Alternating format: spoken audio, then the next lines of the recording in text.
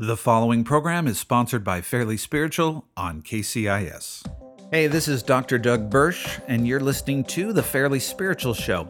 On today's show, I want to talk about what motivates every show I do, every sermon I preach, and motivates my spiritual growth.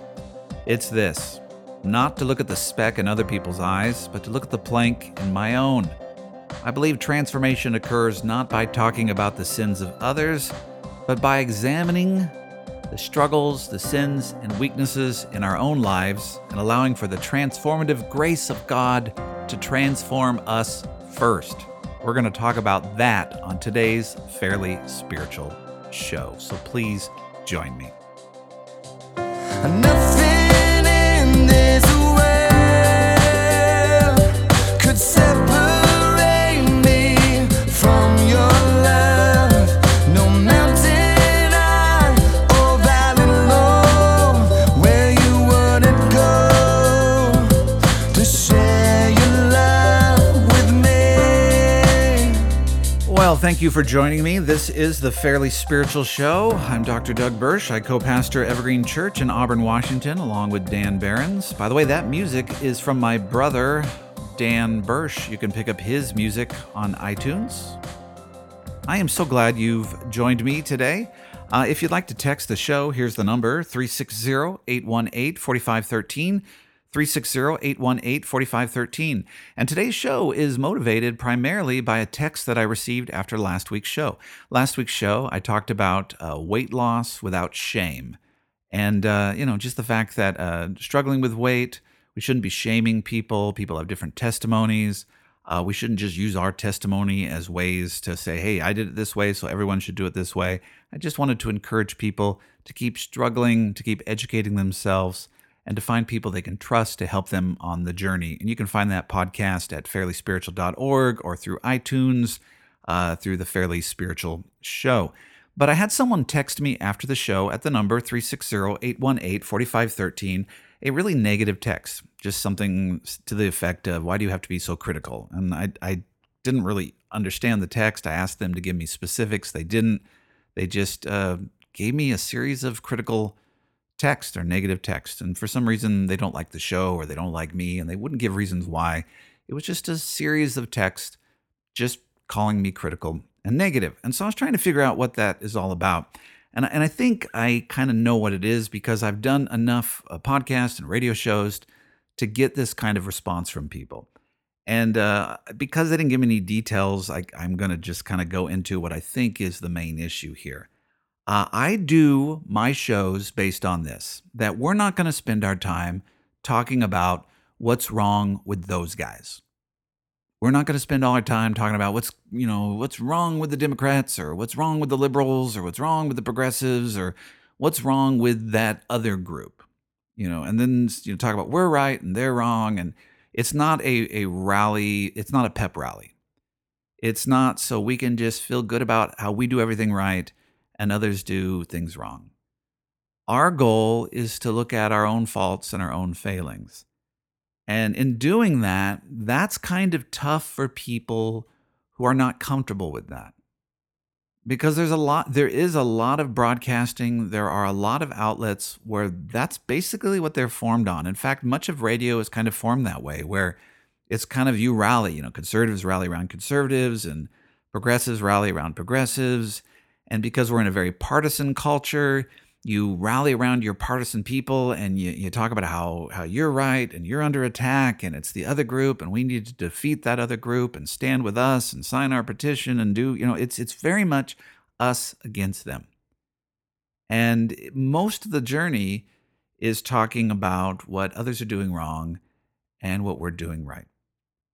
What I try to do in any area of my life is to talk about things that I struggle with and that we struggle with. And the danger of this, even like I could say, oh, those other shows that do those bad things and our show does good things. Well, that's, arrogance in and of itself too, right? That can just be another critical thing. So I could be a show like, we're not like those bad shows, we're the good shows. No, it's not like that. I just feel like for me, this is what I want to do. This is my calling. Everybody else gets to do what they're called to do. But my calling is this. I want whatever I preach or teach to reflect what God has called me to. And when Jesus gave the parable, or when he talked about this, he said, basically, don't spend your time worrying about the speck in other people's eyes. Deal with the plank in your own eyes. That is a strong motivating force for my life. And one of the main reasons it's a motivating force for my eyes is I don't have much control over other people. I'm not your God. You're not my God. I don't have control over other people's lives. But for my own life, yes, I have some control over that. I've often told people in our church that the most dangerous person in the room is you. Like when I walk into the room, I'm the most dangerous person. I'm the one who really has control over what I say and what I do. And instead of worrying about what other people are doing and saying, I really need to align myself to what God is saying and doing and find a way to say and do what God is saying and doing. And I think we would do well to follow what Jesus has told us to follow, that to take our eyes off of what's going on with other people and to first see what's happening with ourselves, to look seriously at our own character. And anything that I talk about, these are things that I haven't just solved, like, oh, I'm just good at it now. These are things that I struggle with. And these are things that on a daily basis, on a weekly basis, I get before the Lord and say, Lord, search my heart. I need help here. I need your grace. But when I look at the struggle with our Christian witness, the struggle with our Christian witness isn't the issue that, we need to have better doctrine or we need to have, we just need pure doctrine. When I look at the struggle of our Christian witness, it's in relational issues. It's in the fact that Christians don't know how to apologize. Or Christians don't seem to be kinder than other people or gentler than other people, or we're spending our time crusading against other people when we're not looking at the sin in our own lives. I joke in this sense of if you go to Starbucks, I'll go work at Starbucks, and you'll find at Starbucks that the people at the tables around you are talking about other people. I don't know how many times I've been in a Starbucks, and I have to bring headsets to listen to music because if I don't, I'll so often hear the conversation next to me where two people will be talking about what's wrong with their youth pastor or what's wrong with their church or what's wrong with their other friend. And they're spending their time uniting around talking about what's wrong about someone else. That seems to be the nature of how humans gather together. It's almost like the two people have no problems, but somebody else has a problem. So they unite around what's wrong with Sally or Jim, or what's wrong with how they're running, the children's ministry, or what's wrong with what the school's doing wrong, or the teachers are doing wrong, or the government's doing wrong, and we unite around that. We do that with social media. We can forward a Facebook post of this is what's wrong with our government, and this is what's wrong with our schools, and this is and we can all unite around other people. But when it comes to what's wrong in our own life, we're less willing to share that. And I almost feel like, well, does everybody think that everything's right with themselves? This is kind of the nature of how we unite. We go to Starbucks so we can talk about other people's wrongs. And I would assume that we have things we could talk about that are wrong in our own life.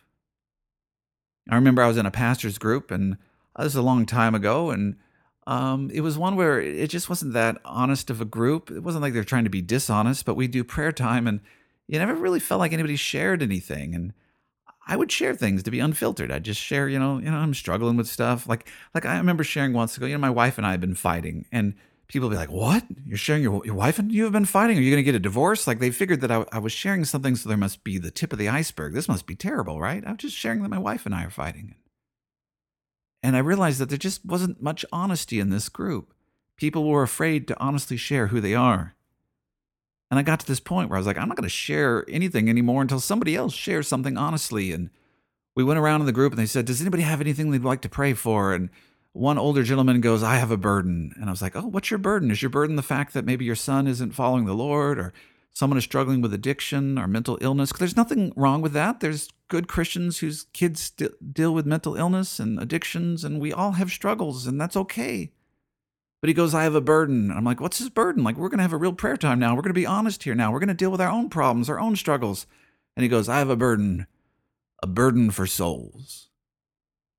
And I'm like, a burden for souls? What do you mean? I just want people to get saved. I'm like, well, of course we all want people to get saved. And so we all gathered around and prayed for this pastor for his burden for souls. And it just reminded me that we just sometimes don't know how to facilitate environments where we talk about our struggles, like that our marriages are struggling and we're not doing well. And we can't say, hey, last night I was fighting with my wife and I started yelling and I shouldn't be yelling and I don't know what to do about that. And I need you guys to help me because I've been yelling and my temper's out of control, or I'm not connecting well with my teenage daughter. It's not going well, or I've been watching way too much TV, or I've been just doing things I shouldn't be doing and I need help.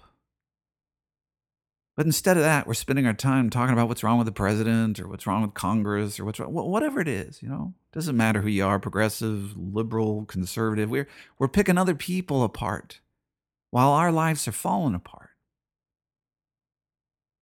I think at some level, if we're going to grow, we got to look at what's going on in our own lives. And I think the Lord wants to help you with what's going on in your own life. Instead of focusing on the sins of others, the problems of others, maybe transformation occurs when we look at what's going on in our own lives. We let God enter into that equation. More to come. All right, hey, thanks for listening to the Fairly Spiritual Show. If you'd like to text the show, 360-818-4513. That's 360-818-4513, 360-818-4513. Please subscribe to our podcast. You can do that at iTunes or Stitcher or SoundCloud. It's the Fairly Spiritual Show. And also, I'd love it if you pick up my book, The Community of God, A Theology of the Church, from a Reluctant Pastor. You'll like it if you don't like to be in community. It'll help you. The Community of God, sold at Amazon. Thank you for listening and supporting this show.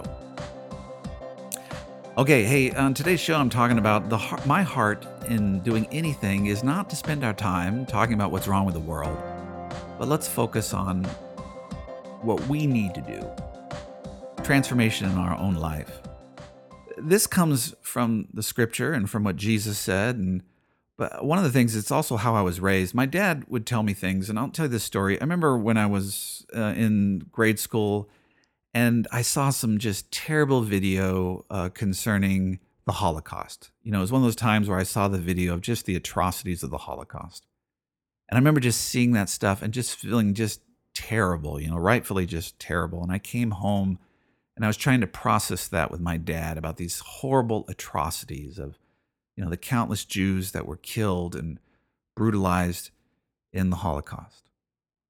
And I remember talking to my dad about this, and my dad was very gentle, and he said to me, and these are just paraphrasing, but he talked to me and he said, Doug, it's good to see how terrible that is. It's good to speak against how terrible that is. But then he led me down a next step. He said, you need to understand how every human being is capable of that kind of depravity. And whenever you see evil in the world, you need to let God search your heart and see where that evil might be in you, where it might be expressed in some way. And maybe you'd say, well, I would never do that. I'd never do those sorts of things. But where at some level are you like that? Where at some level are you anti-Semitic? Where at some level do you exclude a group, or do you dehumanize a group? Or where at some level are you behaving in a way that encourages that? And that was hard to hear. Like, well, no, I'm not like that. I could never be like that. But my dad said, look at the sin in your life. Before you just start looking at other people and calling them monsters, start looking at where that sin could take root in your life. He taught me from an early age that I was to first look at the sin in my life so that I could see clearly the sin in this world. You and I are the most dangerous people in our lives. We can spend all our life focusing on the sins of others, or we can take seriously the fact that there's work to be done in our lives. But you can't really do that unless you fully embrace what the gospel is truly about. The gospel is truly about that Jesus Christ has died for our sins.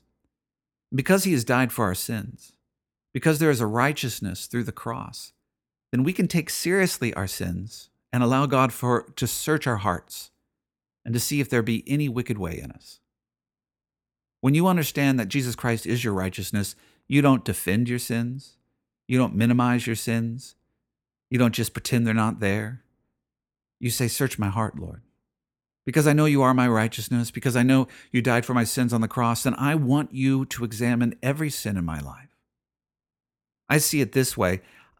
See yourself, just do this image for me. Put yourself at the center of the universe. Some of you already see yourself that way, but just do that right now. Put yourself at the center of the universe and put a circle around yourself. And take that circle and expand it just, as far as you can go, like around the room, around the state you're living in, around the world. Just extend that circle out as far as it can go and put you at the center of that circle. So there's this giant circle, right? That goes out as far as the universe, and you're at the center of that circle. Well, that's God's grace. That circle is God's grace, and you are at the center of God's grace. That is what the cross does. You're not at the edges of God's grace. The cross makes you righteous. But because you're at the center of God's grace and at the center of God's righteousness, then you can say, search my heart. And if there be any wicked behavior in me, any wicked attitude in me, anything that's not Christ-like in me, if there's anything I'm doing that's contrary to your will and contrary to your plan in my life, then please reveal it to me. You'll welcome the rebuke. You'll welcome the discipline of God. You'll welcome repentance. You'll welcome turning. But what I've found is some people refuse to look at the sin in their life because they don't see the gospel like that. They believe that they're still righteous based on doing things right. That they're righteous because they do things better than other people, because they have the right answer and other people have the wrong answer, because they do it right and other people do it wrong. And they believe their righteousness is in having the right answers, in doing the right things, in being a right person. And because they believe their righteousness is in doing it right and being right and having the right answers, they won't apologize. They won't admit to their failings. They won't admit to their faults. They're contentious. They attack anyone who disagrees with them, and they never repent. They're just contentious, divisive, and fight. They don't back down. They don't show kindness. It's legalism. And if you disagree with them, instead of them showing you kindness, even if they can say, I disagree with you, but still they show the love and kindness of God, they cannot even show the love and kindness of God because the fact that you disagree with them is a sign that now they're wrong, and they can't be wrong because their righteousness is dependent upon them being right. That's how they feel. Righteousness is being right, and they must be right. Our righteousness is not about being right. Our righteousness is about being in Christ. Because we're righteous in Christ, then we can admit to the fact that, we sin daily.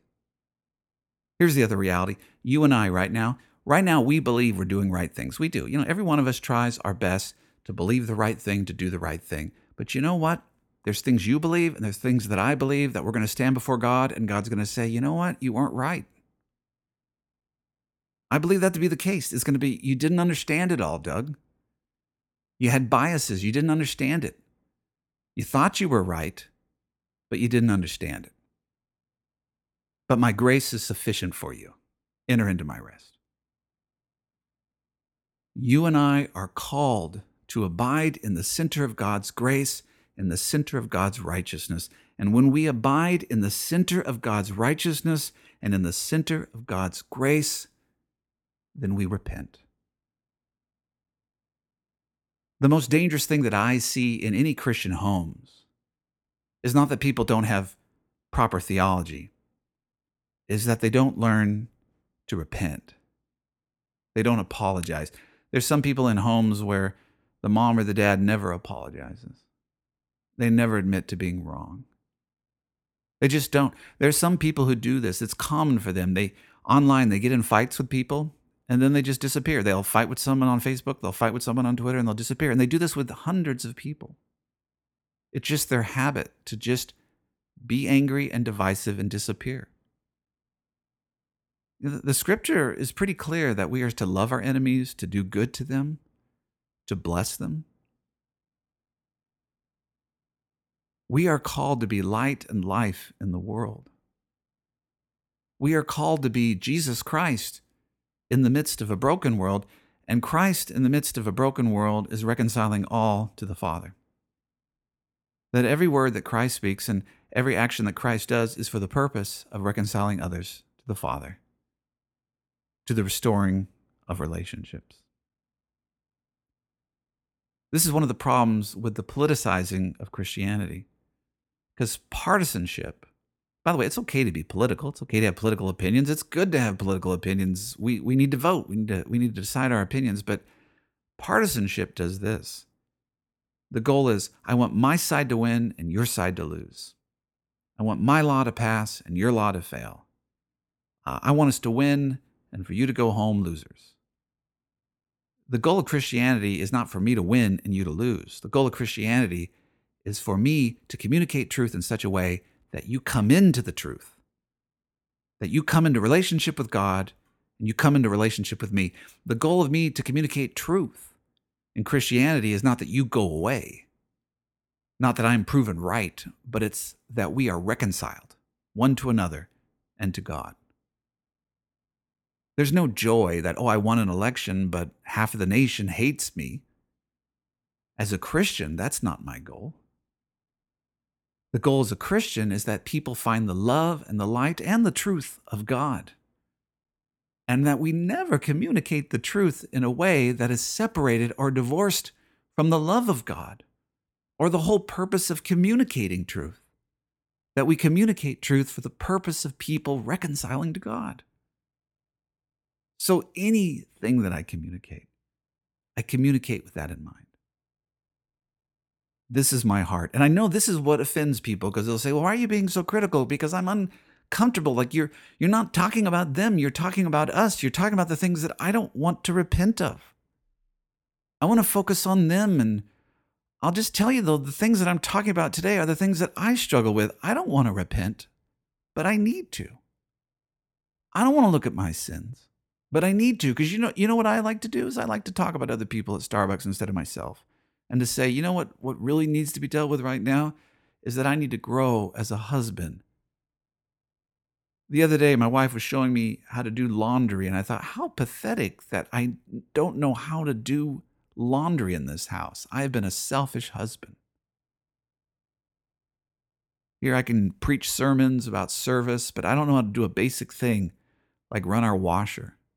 I can talk about women's rights and how women should be respected and treated with dignity, and yet I can't figure out how to run our washer. That doesn't stand. That's not good. That's wicked. My wife was kind and gracious to me, and she didn't make a big deal out of it, but that doesn't stand. I could preach against Trump, and I could preach against, whatever the liberal equivalent is, whatever. I can preach against any side. But God says, okay, Doug, you can talk about all that stuff, or you can talk about the fact that you've not been the husband you're called to be. Serve your wife. And I can talk about, you need to do this, you need to do that, or maybe I need to be a better father and learn how to spend more time loving my sons, loving my daughters. So anything I share here, when I get off the air, I say, search my heart, Lord. Help me grow in these things, because I don't want to waste my life talking about other people. We abide in the center of God's love and God's grace, and because of that, we can say, search our hearts, search our minds, and if there be any wicked way in us, reveal it so we can repent of it and turn from it and turn to a better way. Ask the Lord.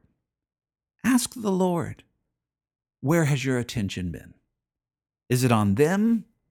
Or is it on you? Are you allowing God to search your heart? Are you defending your sins? When's the last time you repented to someone?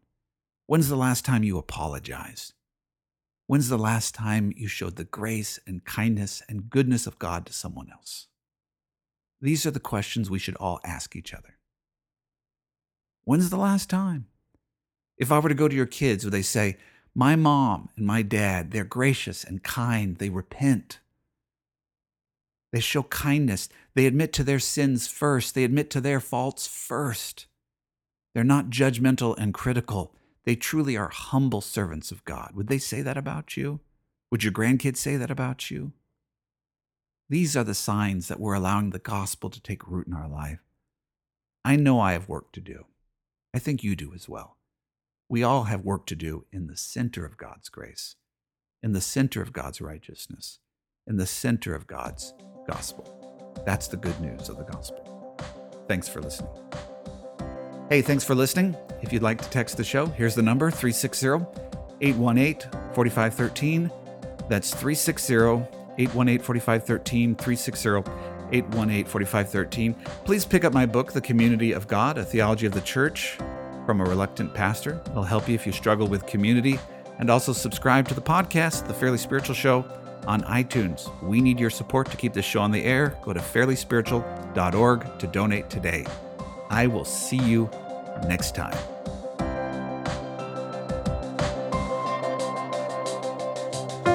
Nothing in this world could separate me from your love. No mountain high or valley low where you wouldn't go to share your love with me. The preceding broadcast was sponsored by Fairly Spiritual. When you write or call this program, be sure to mention you heard it on KCIS.